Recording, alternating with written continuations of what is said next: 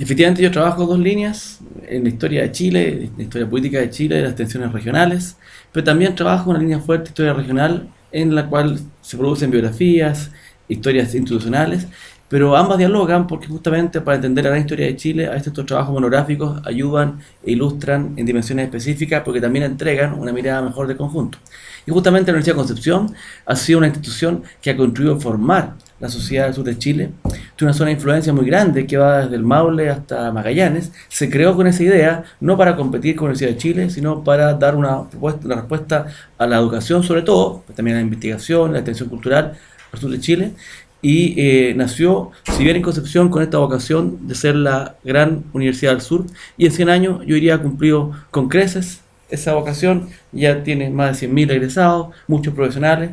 Se dice en Concepción que si la Universidad de Concepción sería un pueblo grande, es una ciudad pequeña, vibrante, culta, gracias al influjo de la universidad, que no puede ser disociada a la ciudad porque la ciudad ha contribuido a la universidad a través de herencias, donaciones, aportes, pero también la universidad ha ayudado a conformar la ciudad de Concepción como es hoy día. Y justamente este es el año del centenario, largamente esperado, y que se ha ido celebrando intensamente con una serie de actividades de todo tipo.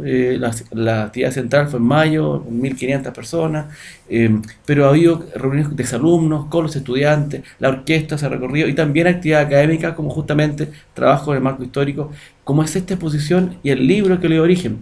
Porque hace un par de años, con el profesor Sergio Carrasco, escribimos un libro que se llama Actas Fundacionales de la Universidad de Concepción, que lo que hacen es que recogen en dos tomos un documento que es fundacional de la universidad, que son las actas, donde está expresado el acuerdo original de 80 vecinos de Concepción para formar una universidad y todo lo que ocurrió en los 20 años siguientes. Esa acta es un documento que tiene un valor simbólico, que se pasa de rector en rector y que nosotros quisimos publicar de manera facsimilar, pero también con estudios y notas para tratar de dilucidar quiénes eran estos personajes que habían fundado la universidad, con una intencionalidad más propia de historiador, porque siempre los procesos históricos se asocian a personas. Parece que no habría habido descubrimiento de América sin Colón, o Segunda Guerra, digámoslo, sin Hitler, y en realidad todo es mucho más complejo, trae contextos y tendencias que algunos personajes catalizan, para bien o para mal, digamos, pero se pierde los aportes de otros actores. Por eso el sentido de este texto fue descubrir un poco los contextos, las sensibilidades que estuvieron detrás de la creación de la universidad, y eso se logró a través de la biografía, o sea, una aproximación prosopográfica a los fundadores y todos los estudios que acompañaron a este libro. Y este libro es curioso que se presentó, le comentaba antes a Mario, el día 23 de marzo del año 2017, justo el día y la hora, pues fue a las 6 de la tarde, mientras sonaba el campanil de la universidad, los 100 años de la ceremonia fundacional de esta reunión, aquí que da cuenta del acta primera, en presencia de más de 40 descendientes de los fundadores, con lo cual quisimos poner de relieve, primero, que los fundadores fueron muchos, y no solamente uno o dos, como siempre se recuerda, Enrique Molina y otros más, pero también que la ciudad, la que estuvo detrás, con todas sus sensibilidades, los profesionales, por supuesto, pero también agricultores, artesanos, extranjeros, gente de otras ciudades, de zonas rurales, en definitiva, es la comunidad la que creó la universidad, lo que fue muy original, porque recordemos que la Universidad de Concepción es la primera universidad en regiones, y es una universidad que partió de una iniciativa privada, ciudadana, pero que a través del tiempo ha desarrollado un fuerte carácter público, que es lo que hoy día la caracteriza. Yo quisiera, para poder entender y contextualizar esto realmente, recordar un poco lo que es Concepción. Recordemos que Concepción se fundó a orilla del mar en 1550, donde hoy día está Penco, pero en 1561 se fundó en la Imperial, el obispado de la Imperial, perdón, el año 63. El 61 de Santiago, el año 1563 el de Imperial, que después de Curalaba, en 1598, se traslada a Concepción. Por lo tanto, Concepción es obispado desde hace ya casi, o sea, más de 4 siglos. Y desde el obispado, que tiene por supuesto una función religiosa, evangelizadora, pero también educativa, se planteó la idea de formar una universidad. O sea, la primera universidad que en Chile se intentó construir fue en este lugar, digamos, fronterizo, sin que resultara, pero sin embargo algo sí ocurrió. Se creó un seminario donde estudiar no solamente, como ocurría en la colonia, aquellos que querían ser sacerdotes, sino también personas de sociedad que obtenían ahí una educación seglar. Y eso se trasladó a Penco en 1718 y que fue la base de lo que fue después la famosa Universidad Pencopolitana Real y Pontificia. O sea, la Universidad Pencopolitana, que se creó en 1724, y que duró 40 años, se la llevó el mar, ¿no es cierto? Y también la llevó para siempre la expulsión de los jesuitas, es la universidad original de Concepción, que ya tiene una tradición de 3 siglos y por lo tanto demuestra que la ciudad no fue algo original o ex nihil, la fundación de esta Universidad de Concepción, sino también había una tradición muy profunda que se remontaba al siglo XVIII. Recordemos que en la colonia chilena hubo 3 universidades pontificias: la de Santo Tomás de Aquino, de los agustinos aquí en Santiago, que fue justamente el año 1119, por lo tanto cumplió 4 siglos este año; la Universidad, digamos, el Colegio San Miguel, de los jesuitas; y la Universidad Pencopolitana. Es decir, fueron las 3 universidades pontificias en el Chile colonial. Recordemos que la mayor biblioteca era la que tenía San Miguel, con 6.000 textos; la segunda era la de Penco, con 2.000, que se llevó al mar, y por lo tanto era, igual que es la Universidad de Concepción en el siglo XX, la otra universidad, la Universidad del Sur, que sustenta los afanes educativos y culturales de todo el sur de Chile, del Maule a la frontera, que era justamente el territorio que comprendía la provincia de Concepción tradicional. Esa universidad pencopolitana era una universidad pontificia, como lo fue Chuquisaca, una universidad tan importante en América para los afanes independentistas; pontificia, como lo fue la Universidad de Córdoba, que es la base del sistema universitario argentino hasta el día de hoy. Lamentablemente, a nuestra universidad se la llevó al mar, pero qué distinto habría sido si hubiera podido permanecer en el tiempo. Hoy día se sabe dónde está ubicada, se sabe quiénes fueron sus exalumnos. Recuerdo solamente a 2: Alonso de Córdoba, de Guzmán y Peralta, perdón. Alonso Guzmán y Peralta fue nada menos que rector de la Universidad de San Felipe, en Santiago, que nació en el año 38. Es decir, la Universidad de San Felipe nació 15 años después que esta Universidad Pencopolitana, y solo empezó a funcionar 20 años después, lo que demuestra la tradición antigua de esta universidad en Penco. Y también fue alumno, doctor en cánones, en teología, don Manuel de Aldea y Aspé. Manuel de Aldea y Aspé, recordemos que fue el gran obispo de Santiago, y su título profesional, otorgado en la Universidad de Penco, todavía se conserva, está en el Museo del Arzobispado de Santiago, y por lo tanto se ve, podría dar otro ejemplo, exalumnos notables de esta Universidad de Penco, fueron importantes en la vida colonial chilena, a pesar de que su universidad no logró perdurar. Como dato curioso, cuando estuvo el rey Juan Carlos I de España, en el año 90 en Chile, cuando la Universidad de Chile le dio el doctorado honoris causa, él dijo que no debe desconocerse la labor de la Pontificia Universidad Pencopolitana, incluso antes de la creación de la Universidad de San Felipe. Y es porque, como decíamos bien, esta universidad nació 20 años antes que San Felipe, y lamentablemente la naturaleza no permitió que sobreviviera. Esto muestra, sin entrar más en detalle, porque hubo otros proyectos, una tradición universitaria antigua en la ciudad de Concepción, capital de la frontera. En 1823, recordemos, por un decreto del Director Supremo Ramón Freire, se crearon liceos en provincia. Ya existía el Instituto Nacional en Santiago, ¿cierto?, del tiempo del fin de la colonia, el principio de la independencia. El año 23 se crea un segundo liceo en La Serena y un tercer liceo en Concepción. Ese liceo de Concepción, de 1823, se llamó Instituto Literario, y después tomó el nombre de Liceo Hombre de Concepción, y en el año 1958 tomó el nombre de Enrique Molina. Es Enrique Molina, un liceo enorme que llegó a tener 3.800 alumnos, que ocupaba una manzana entera, era como la Moneda, pero más grande porque tenía 3 pisos, frente a lo que es la Alameda, el Parque Ecuador, y está en el origen de la Universidad de Concepción. Es un liceo notable que tuvo internado, donde estudió el presidente Juan Antonio Ríos, por ejemplo, y donde en el siglo XIX se desarrollaron varios proyectos de universidad. Recordemos que todos los rectores del liceo promovieron la idea de universidad, y el último de ellos, que fue Enrique Molina, fue justamente el fundador, rector de la universidad, y fue rector simultáneo del liceo y de la universidad por 20 años. En el siglo XIX hubo varios intentos de crear una universidad en Concepción, sobre todo a través de cursos de leyes.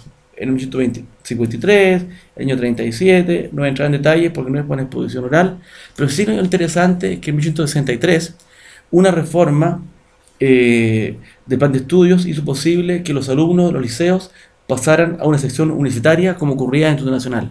En el siglo XIX, recordemos que la idea de estudio universitario no era necesariamente en universidades, también podían ser en liceos que tuviesen una sección universitaria.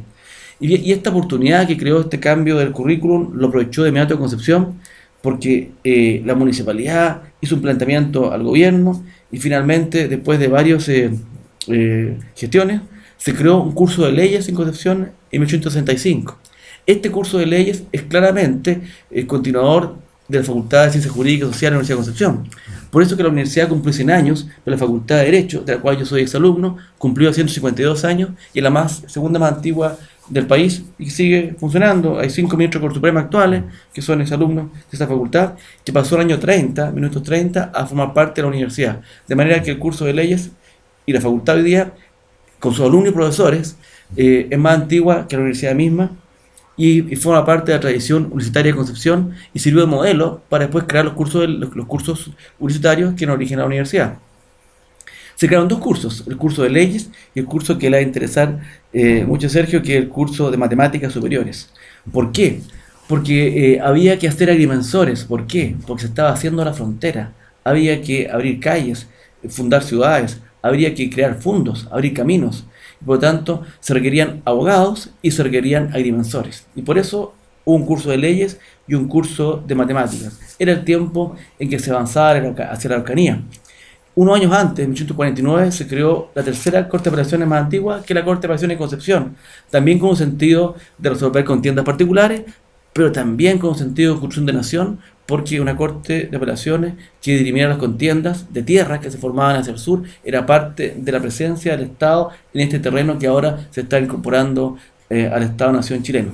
Así que la idea de universidad, el curso de leyes, la Corte de Apelaciones, estos cursos de agrimensores son también dimensiones de un Estado en construcción en el siglo XIX para mirarlo de manera más amplia que solamente como la institución misma. Partió este curso de leyes y durante el siglo XIX una presión muy fuerte para que se instalara una universidad.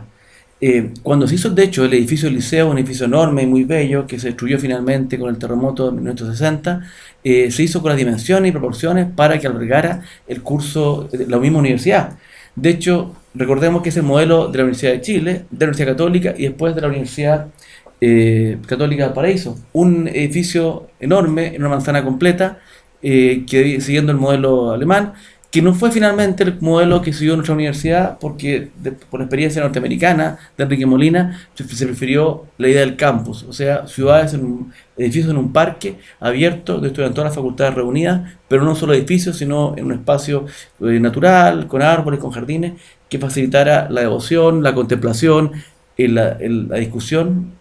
Una ciudad universitaria, de la cual nuestra Universidad de Concepción ha sido un modelo. Este curso de leyes que yo me refería funcionó en forma continua 70 años. Formó más de 500 abogados que fueron importantes para la instalación del Estado. Los primeros jueces en la Araucanía y en la frontera, los abogados que dirimieron contiendas civiles, la gente que estuvo en la política, los diputados y senadores, fueron todos exalumnos de este curso. Como dato curioso, ya mencionaba antes que lo fue Juan Antonio Ríos.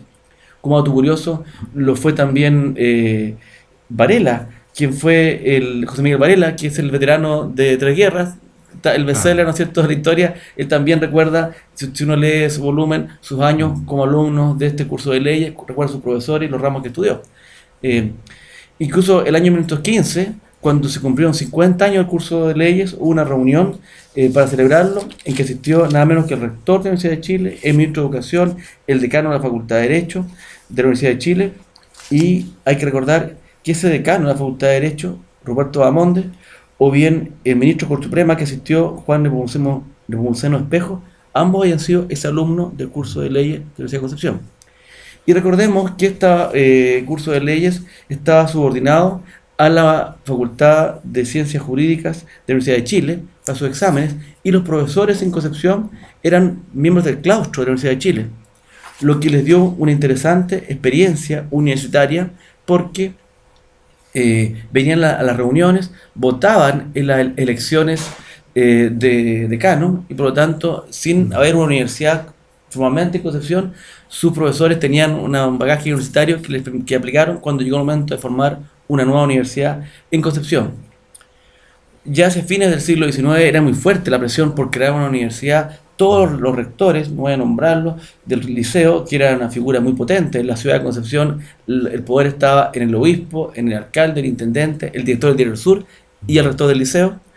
planteaban la exigencia, la necesidad de una universidad.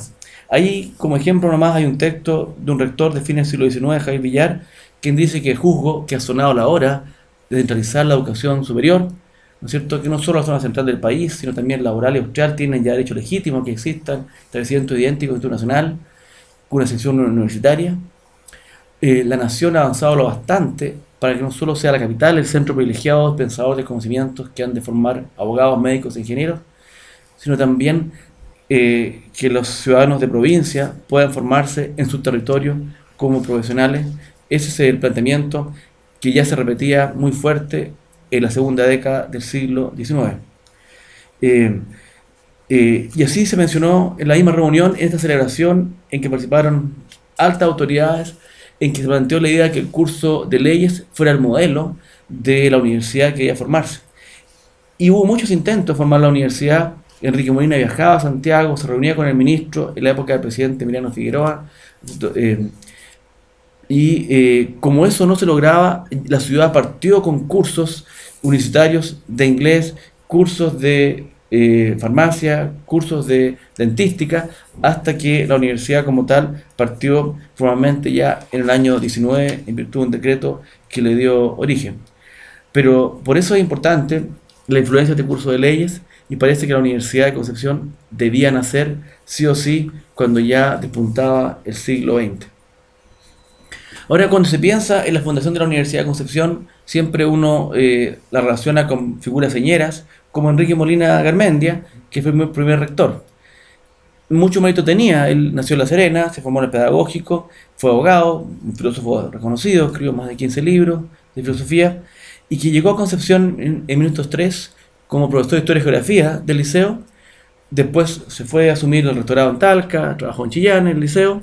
Era de la famosa generación de pedagógicos que estaba también, ¿no es cierto?, Venegas y tantos otros que fueron después grandes educadores y transformadores de la educación en Chile. Y llega el año 15 ya como rector del liceo, cuando la idea de universidad está muy avanzada.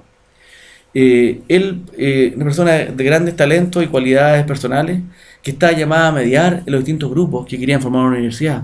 En Concepción hay un núcleo católico importante que tenía un proyecto de universidad, pero también estaban los masones. Concepción fue una ciudad liberal muy fuerte después de los 1860, que también tenía este proyecto de universidad. Enrique Molina, que no era masón, pero libre pensador, era una persona, por el poder institucional que representaba el rector del liceo, pero también por su prestigio personal, llamada a encabezar el proyecto. Recordemos que fue doctor honoris causa de la Universidad de Chile, recordemos que fue también ministro de Educación, y recordemos que incluso fue elegido rector de la Universidad de Chile, posición que declinó por su vocación de mantenerse durante más de 30 años como rector de la Universidad de Concepción. Él fue su rector desde el año 19, presidió la comisión que creó la universidad el año 17, fue rector hasta el año 56, en que una parálisis le impidió seguir en el cargo, y ahí entonces fue nombrado rector honorario vitalicio y hasta su fallecimiento, que ocurrió el año 64. Por lo tanto, él fue uno de los fundadores, pero claramente aquel que le dio el sello a la universidad y la impronta que hasta el día de hoy mantiene.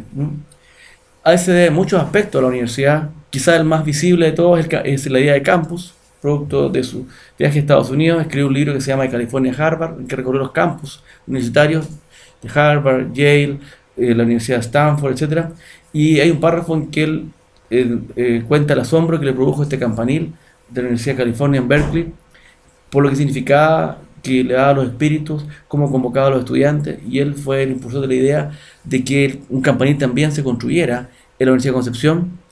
Idea que fue muy combatida en su época, no solo por el terreno pantanoso en que estaba la universidad, sino porque los alumnos mismos pensaban que era más útil usar los recursos, por ejemplo, para construir hogares estudiantiles. Yo tuve un profesor justamente que lideraba al centro de alumnos y que hizo protestas por esto, y por suerte perdió, porque hoy día el campanil de la universidad no es solo símbolo de la universidad, sino también es símbolo de la ciudad, incluso de la región del Biobío entera, y mantiene su prestancia y su impronta como símbolo superior de lo que es una universidad, ¿no es cierto?, y lo que es una ciudad universitaria, ¿no?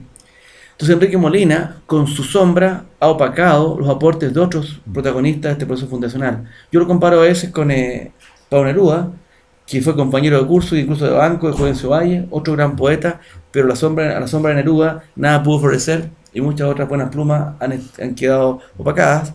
Lo mismo ocurre con otros fundadores, no diríamos que los 80 que estuvieron ese día presentes fueron todos protagonistas, pero sí varios de ellos, como por ejemplo una figura que se ha estado recuperando, que es la de Virginio Gómez, un destacado médico de Los Ángeles. Él sí era masón, y él entonces es una figura que también se ha recuperado, se han hecho biografías. La universidad tiene un instituto educacional que se llama Virginio Gómez, su calle principal lleva su nombre, y refleja la otra sensibilidad, porque Virginio Gómez era médico y era director del Hospital San Juan de Dios. Y por eso el objetivo era crear una universidad y un hospital clínico, y ambas ideas sumadas son las de los fundadores de la universidad. Concepción tenía una serie de elementos que explican la necesidad y la oportunidad de crear la universidad. Por un lado, era una ciudad floreciente, con una población culta, que hay muchas revistas culturales que se publicaron en la década de los 10 y los 20, en la generación de Centenario, la generación de Chantecler, de Ideales y otras publicaciones, la generación de Verdugo Cabá y otros poetas, pero también una generación que vivió en una ciudad terrible, donde moría más gente que la que nacía, una ciudad insalubre, que solo se mantenía por la migración, donde las epidemias diezmaban a la población, y por eso hay una imagen del presidente Pedro Montt instalando el alcantarillado de frac y sombrero de copa, porque eso no solamente es una obra de progreso, sino era la diferencia entre la vida y la muerte. Por eso la universidad nació por la madurez de Concepción, por la tradición educacional que tenía, por el liceo, por el liderazgo sobre el sur de Chile, por la tradición que venía de la Universidad Pencopolitana, pero también porque eran tiempos de cambio, y nació, igual que hoy día, orientada hacia la realidad contingente. No abrió con teología, ni cursos de leyes, ni lo propio de la Universidad Colonial. Abrió con dentística, porque en esa época se consideraba que las enfermedades bucales se transformaban en enfermedades estomacales, provocaban la muerte. Y por lo tanto, la dentística era una forma de salvar vidas, mientras se lograba instalar una facultad de medicina. Lo ocurrió 5 años después. Nuestra facultad de medicina tiene 95 años. Una carrera de farmacia que también era fundamental apoyando el tema sanitario, pero también un curso de inglés, no solamente por poder leer los clásicos, las novelas de Jane Austen, sino porque todo el comercio se desarrollaba en inglés. Eso era hoy en Valparaíso, donde se hablaba más inglés que español, pero también en Concepción, con las grandes casas comerciales inglesas, norteamericanas, como Fox, Grace y otras más, donde el inglés permitía la incorporación al mundo comercial, curiosamente más de las mujeres que de los hombres, porque si bien la universidad no contó con mujeres entre los 80 fundadores, de inmediato se incorporaron masivamente como alumnas, como funcionarias, y de hecho la carrera de farmacia, la de inglés, las alumnas fueron exclusivamente mujeres. La Universidad de Concepción tiene la primera mujer decano de América Latina, Cunha Vargas, y en muchos aspectos que podría mencionar, la universidad fue un motor de cambio social, de incorporación de la mujer a la vida comercial, cultural, laboral, al punto que hoy en día tenemos más alumnas mujeres que hombres, tenemos mujeres vicerrectoras, y varias decanos elegidas por sus pares, y incluso en la carrera que yo estudié en Derecho, más mujeres que hombres la cursan, y eso explica que muchas de ellas estén después de la judicatura y en todos los campos de la profesión. Entonces, inglés, farmacia, química industrial y dentística. Y la química industrial, en la época que ya estaba colapsando el salitre, Concepción tuvo un desarrollo industrial muy temprano, porque Concepción no vivía salitre como Chile, Concepción vivía del trigo, que se transformó después en molinos, y desarrolló metalurgia, desarrolló industria de bebidas, industria de telas muy importante. Recordemos ayer está Jatomé, Textil Capolicán, porque el norte salitrero eran como islas en el desierto que requerían ser alimentados, vestidos, y eso solo se hacía con la industria del centro y de Concepción, ciudad-puerto, que con una base industrial que iba desde Lota hasta Tomé, alimentaba esa población enorme del norte que no producía nada más que salitre, y por eso entonces Concepción tuvo un desarrollo industrial temprano, y la universidad contribuyó a incrementarlo a través de estas carreras sanitarias, de idiomas y también técnicas o científicas, como fue la química industrial y la farmacia. Hoy día han pasado 100 años y la universidad está preocupada de la biotecnología, de la agroindustria, de cambio climático, de astronomía, de los temas del futuro, con lo cual puede ser que la disciplina haya cambiado, pero la actitud de ser un motor de desarrollo no solo regional, sino también a nivel nacional, se mantiene como impronta de una universidad que hoy día tiene casi 60 programas de doctorados, tiene 25.000 alumnos y se proyecta internacionalmente como la primera universidad de regiones acreditada 7 años, como también lo es la Universidad de Chile y la Católica. Entonces, eh, entre estos personajes fundadores de la universidad, mencionábamos a dos. Hay una estatua en el centro del campus, obra de Samuel Román, que se llama Espíritu de los Fundadores, que muestra un cuerpo atlético, que es el cuerpo de Enrique Molina, pero no tiene rostro, porque la idea es justamente honrar a los fundadores como colectivo de la universidad y no a una persona en particular. Porque los 80 nombres están en el libro y se pueden recoger, pero la verdad es toda la comunidad del sur que se reunió para apoyar la idea de la universidad. El otro día, la ceremonia en que celebraron los 100 años de la universidad, estuvieron presentes representantes, la mayoría de ellos alcaldes, de 35 comunas del sur de Chile que pusieron dinero para apoyar la fundación de la universidad. O sea, 35 comunas, desde Maule hasta Chiloé, que aportaron de sus escasos ingresos porque creían en la necesidad y en la posibilidad de una universidad en Concepción. Muchas familias aportaron sus terrenos, dejaron herencia a la universidad. Es una universidad que surgió de la comunidad, porque la experiencia del curso de leyes enseñó cosas positivas, pero también cosas negativas. Estuvo el curso de leyes amenazado de ser clausurado 4 o 5 veces, a pesar que la ciudad lo quería y lo necesitaba, por las economías y las necesidades del Estado central. Por eso entonces se quiso hacer una universidad que no fuera en Concepción, sino que fuera de Concepción, que surgiera de la comunidad y así su futuro, su sustento, no dependiera de los vaivenes del presupuesto central, como hoy día depende la gratuidad de una glosa, sino que tuviera ingresos propios, que le asegurara la autonomía, que no solamente se logra con una actitud tolerante y abierta, sino también con recursos que permiten sustentar la actividad académica y administrativa sin presiones externas, digamos, que vengan de la mano de la escasez de recursos. Ahora bien, ¿quiénes son estos fundadores de la universidad? La verdad, cuesta resumirlo porque una universidad es una institución compleja que no se funda en un momento, es un proceso que duró varios años y cada generación hace su aporte para hacer la universidad. La generación de Enrique Molina, la de los años 20, por supuesto es la que crea la universidad, pero la generación de los años 50, presidida por David Stichkin, que fue rector 2 veces de la universidad, que llegó como profesor de Derecho Civil por sugerencia de Arturo Alessandri de la Universidad de Chile y que después fue elegido rector allá. Crea la universidad moderna que hoy ya conocemos, crea el Teatro Universitario, el TUC, el Foro Abierto de la universidad, la Radio Universidad, los institutos científicos. O sea, la imagen de universidad moderna y compleja que tenemos hoy día es de los años 50 y 60 del rectorado de David Stichkin, y eso prueba que cada generación hace su aporte y su contribución y así se va construyendo una institución compleja como es una universidad. Es también el caso, por supuesto, de la Universidad de Chile. Pero si vamos a esa reunión que tuvo lugar en marzo del año 17 y que tuvo lugar en la Municipalidad de Concepción de la época, intentamos nosotros hacer un estudio más bien estadístico para poder superar el tema de las individualidades, que son importantes, pero solo pueden ser efectivas si siembran en tierra fértil, donde existe un potencial, existe una energía que pueda catalizarse hacia un proyecto, en este caso, la creación de una universidad.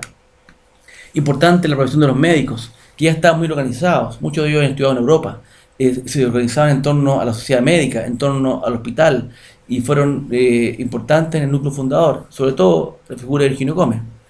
Importantes los abogados, que eran una fracción educada de la sociedad, con poder social, con conocimiento específico, con experiencia universitaria, y que se formaron en ese curso de leyes que surgió al amparo del liceo, y fueron casi un tercio de los fundadores. También los pedagogos, el mismo Enrique Molina era pedagogo y abogado, y ellos fueron un grupo significativo cuando se creó la universidad. Pero también había arquitectos, ingenieros, agricultores. Curiosamente había 2 curas. Había un proyecto también de una universidad católica que no prosperó. Sí se creó un curso de Derecho, digamos católico, que duró 20 años, pero en definitiva la Iglesia Católica entendió que la universidad era una sola, era la Universidad de Concepción y hay que apoyarla. Existe siempre la duda de cuánto aportaron los masones a crear la Universidad de Concepción. se asocia a los masones, a esta institución, y con bastante verdad. El otro día hubo un homenaje importante de la logia masónica a la universidad y cómo participaron en su fundación. Concepción es una ciudad con tradición masónica de 1860, con varias logias importantes que crearon una serie de instituciones educativas. Hasta el día de hoy existen los colegios Concepción, que son de muy buena calidad y que son también vinculados a la red masónica.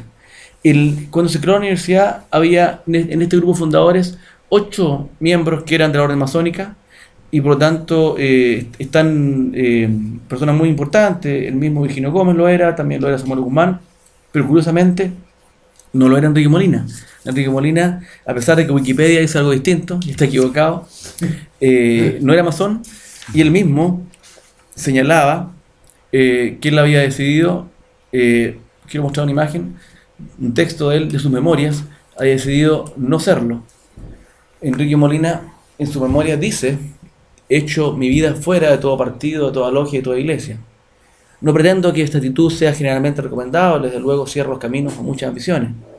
Esa colectividad desempeña funciones sociales necesarias y quienes actúan honradamente dentro de ellas pueden hacer mucho bien.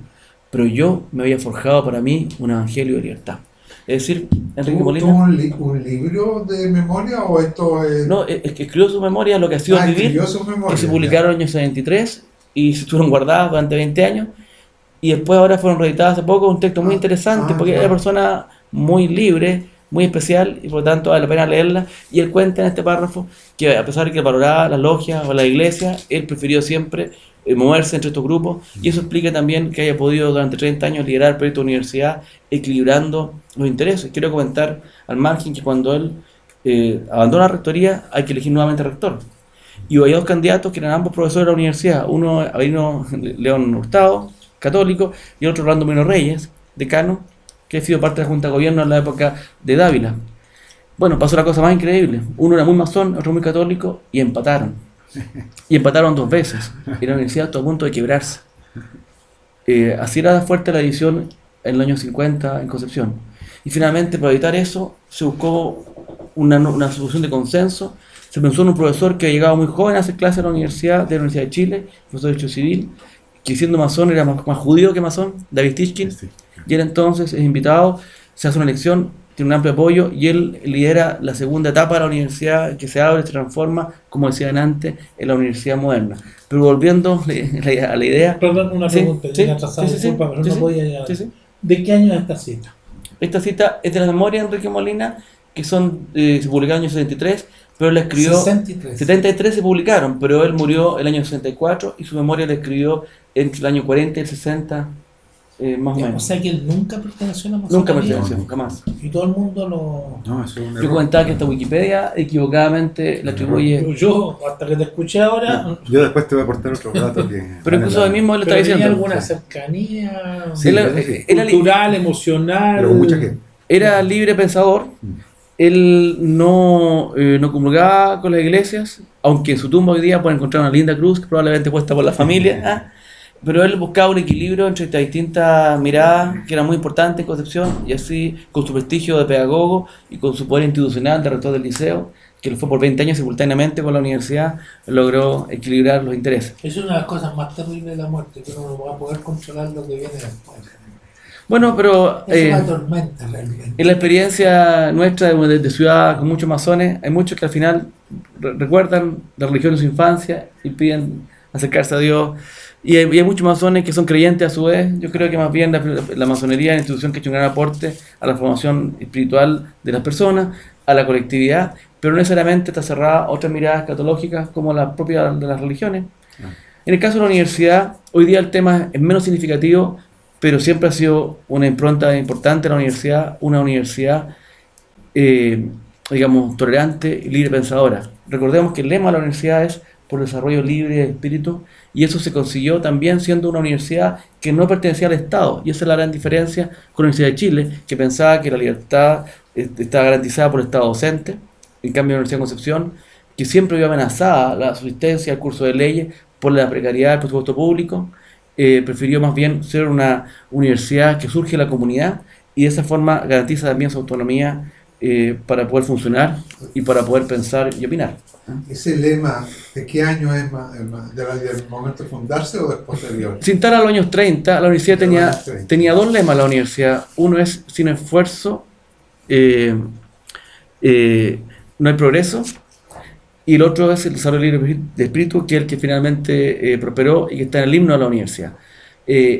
Incluso por lo que decían antes, aquí se ilustra, ahí aparece Virginio Gómez, quien es para muchos el verdadero fundador de la universidad, en el sentido que él tuvo el talante de partir con las clases, incluso cuando la universidad no había sido nunca aprobada por el Estado, porque Enrique Molina era un hombre gobernista que tiene mucha cercanía con el poder, viajaba a Santiago, se reunía con el presidente de la época y volvía con la buena noticia que ya venía a la universidad, pero Concepción había perdido la confianza porque pasaban los años y justamente... De la época de Sanfuentes. Exactamente. Alexandre y después. O sea, más que nada con Sanfuentes.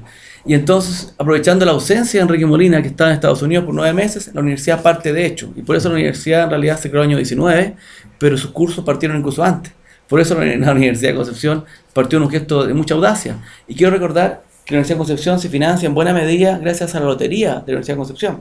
La lotería hasta el día de hoy, ¿no? Hasta el día de hoy surgió en un momento de angustia de la universidad que generó muy creativamente las donaciones con sorteo. Entre todas las personas que hicieran donación a la universidad se sorteaba un regalo que en el fondo era una lotería encubierta, lo que entonces como ahora era ilegal a menos que una ley lo ampare, como ocurre con los casinos o los juegos de azar.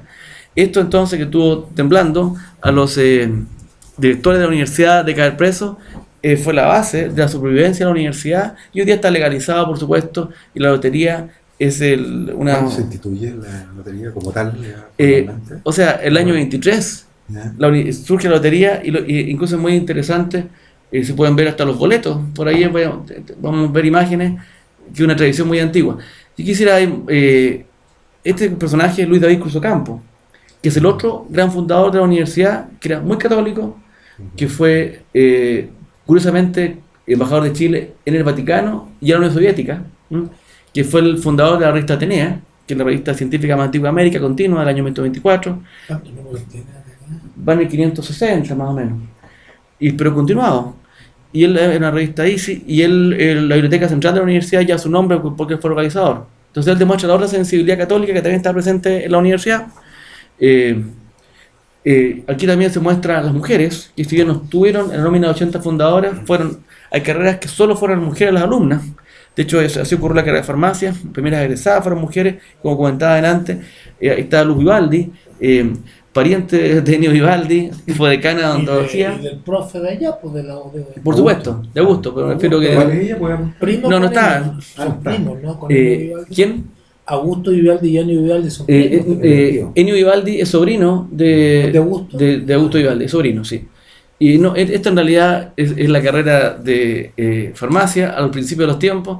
Aquí se dictó la primera clase en la universidad en el centro de Concepción, el otro día se recordaba, primeras alumnas en la carrera de inglés, que como decían antes, no solo era un tema formativo de cultura general, sino era para ingresar a la vida comercial, o sea, con la herramienta en inglés. 1920, ¿no? Exactamente, esta foto de 1923, con la primera generación de alumnas que inmediatamente se instalaron. La biblioteca de la Universidad de Concepción, que en realidad son muchas bibliotecas, facultades tienen sus bibliotecas, eran solamente mujeres, las directoras siempre fueron mujeres después de la época de Luis David Cruz Ocampo, por lo tanto han tenido esa impronta. Ahí está el boleto de la lotería de la universidad, cuando ya estaba legalizada la lotería el año 29, lo que demuestra que por 5 años por lo menos funcionó al borde de la legalidad como donaciones con sorteo. Aquí hay una cita de Samuel Guzmán García, diputado radical, masón de Concepción, concejal de la ciudad en esa época, que explica en una frase cuál es la esencia de la Universidad de Concepción. Una universidad que sea autónoma, completa y moderna, con personalidad jurídica y por tanto capaz de contraer derechos, adquirir obligaciones, con patrimonio propio. En esta forma no será un gravamen para el Estado y podrá subsistir con vida propia y vigorosa, con independencia del poder central. Así quedó acordado. Se fijan, dicho en términos modernos, una universidad compleja y completa, como es la Universidad de Concepción hoy día, que tiene 95 carreras. Una universidad autónoma, no solamente en el papel, sino con ingresos propios que le aseguraran la continuidad y la libertad de cátedra. Una universidad no solamente situada en provincias, sino de regiones. que nunca pensó en competir con la Universidad de Chile, porque la idea era hacer la Universidad del Maule a Magallanes, o efectivamente lo fue. Cuando yo estudié Derecho, éramos 160 alumnos, solamente 2 éramos de Concepción, el resto de Arica y Punta Arenas. Eso ha cambiado porque hay más opciones para estudiar en otras ciudades, pero siempre fue una universidad con muchos alumnos de fuera de la ciudad. De hecho, edificios que son hoy día importantes en la universidad fueron hogares estudiantiles. Y muchos alumnos funcionaban como internados, como también han sido en el liceo. Por eso fue una universidad para el sur de Chile, lo que explica que más de 35 municipalidades habían aportado a la fundación. Entonces, esta es la impronta que hoy día se ignora. Algunos han planteado que debía estatizarse la Universidad de Concepción, lo que sería una traición a la lógica de los fundadores, una traición a las familias que entregaron su patrimonio para que la universidad pueda sobrevivir. Y la esencia de esto, más que la propiedad de la universidad estatal o privada, es la impronta pública que tiene, porque desde el principio la universidad se empezó a desarrollar la investigación. La Universidad de Concepción es la primera universidad en Chile que tuvo muchos profesores de planta. Alejandro Lipschutz, que fue el primer premio nacional de ciencia, cuando era profesor de la Universidad de Chile en el año 69, fue traído desde Lituania por la Universidad de Concepción, y para crear instituto de fisiología de la Facultad de Medicina. Perdón, ¿te puedo retrotraer algo Sí. que me quedó dando Sí, claro. vuelta? Que tiene que ver con los orígenes, el lema. Sin esfuerzo no hay progreso. ¿Sí? ¿Ya? Por lo que yo alcancé a escuchar, en alguna parte dices que en el momento de la fundación hay una convergencia entre pensamiento laico, de sesgo más bien masónico y catolicismo. Y otro interés, y otra hay extranjeros, hay Ya. agricultores, Pero hay todos personas. convergen en torno a esta idea, Sí. sin esfuerzo. Me imagino que el lema será de consenso, ¿no es cierto? El lema no surge inmediatamente, pero surge tempranamente. Sin esfuerzo y talento no hay progreso. No hay progreso, ya. O sea, es un típico lema de la ideología del Por progreso, supuesto. racionalista, positivista. Me acordaba del lema de mi colegio, Ujú. el glorioso Instituto Nacional. Cuando nosotros entrábamos, a la entrada había, no sé cómo estará ahora, ¿no? El gran lema era en latín, labor omnia vincit, Claro. el trabajo todo lo vence. Es muy parecido. Sí, por supuesto, la idea El de que... método es muy, muy... Bueno, y el de la Universidad de Chile ni que hablar. Y la idea de progreso también. La idea de Pero que progreso. finalmente, prosperó, que más se usa hoy día es por el desarrollo libre del espíritu, que es parte, como decía, del himno de la universidad, está insertado incluso en su escudo. Entonces, la idea de una universidad que nace desde la comunidad, que se proyecta con un sentido público, una universidad que investiga con profesores de planta desde el principio, una universidad que hace mucha extensión. Enrique Molina dicta muchas conferencias. El teatro de Concepción, que es un teatro hermoso, digamos, como un teatro municipal de Santiago, que se destruyó en los años 70, siglo pasado, pero que fue construido en una iniciativa privada en 1890, pasó a la universidad y ahí se hacían todas las ceremonias, las conferencias.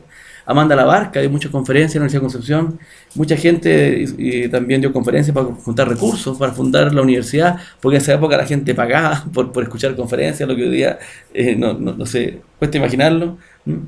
Entonces la universidad surgió con esta impronta de una universidad pública, completa y compleja, autónoma, que surge en la comunidad, una universidad de Concepción, no en Concepción, pero para el sur de Chile, prestando servicio a la comunidad del sur, y así Concepción, como en otras dimensiones, como su corte de operaciones, como su liceo de hombres, como su intendencia, era la ciudad contrapeso a Santiago, sin sentido de competencia, sino en un sentido de un país que debía tener varios polos y quería asegurar igualdad de oportunidades, también educativas, a la población nacional. Ven ustedes cómo esa es una imagen del año 1939 y todavía la universidad se presenta como obra de iniciativa particular fundada en el año 19. O sea, cuando quiere promoverse la universidad, se preocupa de aclarar que es una obra de iniciativa particular. Hoy día con el tiempo eso parece casi peyorativo, parece sospechoso lo que es privado o particular, pero en ese sentido no era así, porque todo se hizo con un sentido público, la universidad casi no se pagaba, y en definitiva los estudiantes eran ingresaban por sus méritos y no había verdaderamente grandes recursos económicos involucrados. Entonces vamos viendo que es una universidad un poco distinta a la tradición de la Universidad Católica, una universidad más bien confesional, y la Universidad de Chile, una universidad que surge del Estado como un componente fundacional del Estado-Nación en construcción. Esta es una universidad nacida de la comunidad con mucho vínculo con con lo nacional, Enrique Molina, recordemos, nació en La Serena, se formó en Santiago, tenía grandes vínculos con la Universidad de Chile, fue elegido rector en la Universidad de Chile, mencioné antes que nombró honoris causa a esta universidad, venía mucho a conferencias acá, se manejaba, fue ministro de Educación, pero la idea era crear un polo distinto de desarrollo, un faro que iluminara la formación, la extensión y la investigación en el sur.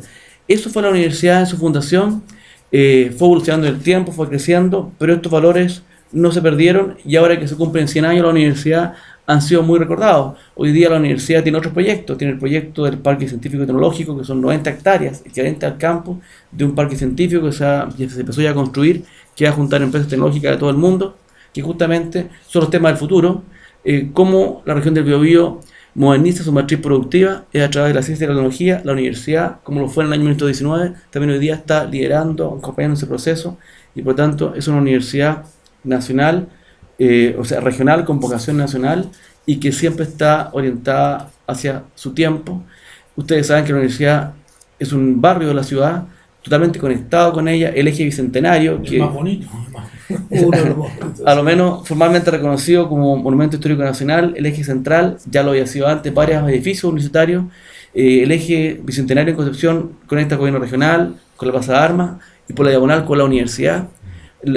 Cuando hacemos conciertos en la Navidad, llegan 15.000 personas al campus de la universidad le regala a la ciudad su orquesta y toda su actividad cultural, que es enorme, en todas las dimensiones, y por eso la ciudad le tiene gran cariño a la universidad y la defiende en sus crisis. Y ahora que fue el centenario de la universidad, ha sido una fiesta de la ciudad completa, había muchas actividades públicas y vamos a seguir celebrando por los 100 años, así como la universidad no se hace en un día, tampoco se pueden celebrar en un día, así que los invito a informarse de esa agenda de actividades que existen, porque han habido una extraordinaria y otras que vienen, y bien lo merece la universidad ahora que se está proyectando a su segundo siglo, ¿no?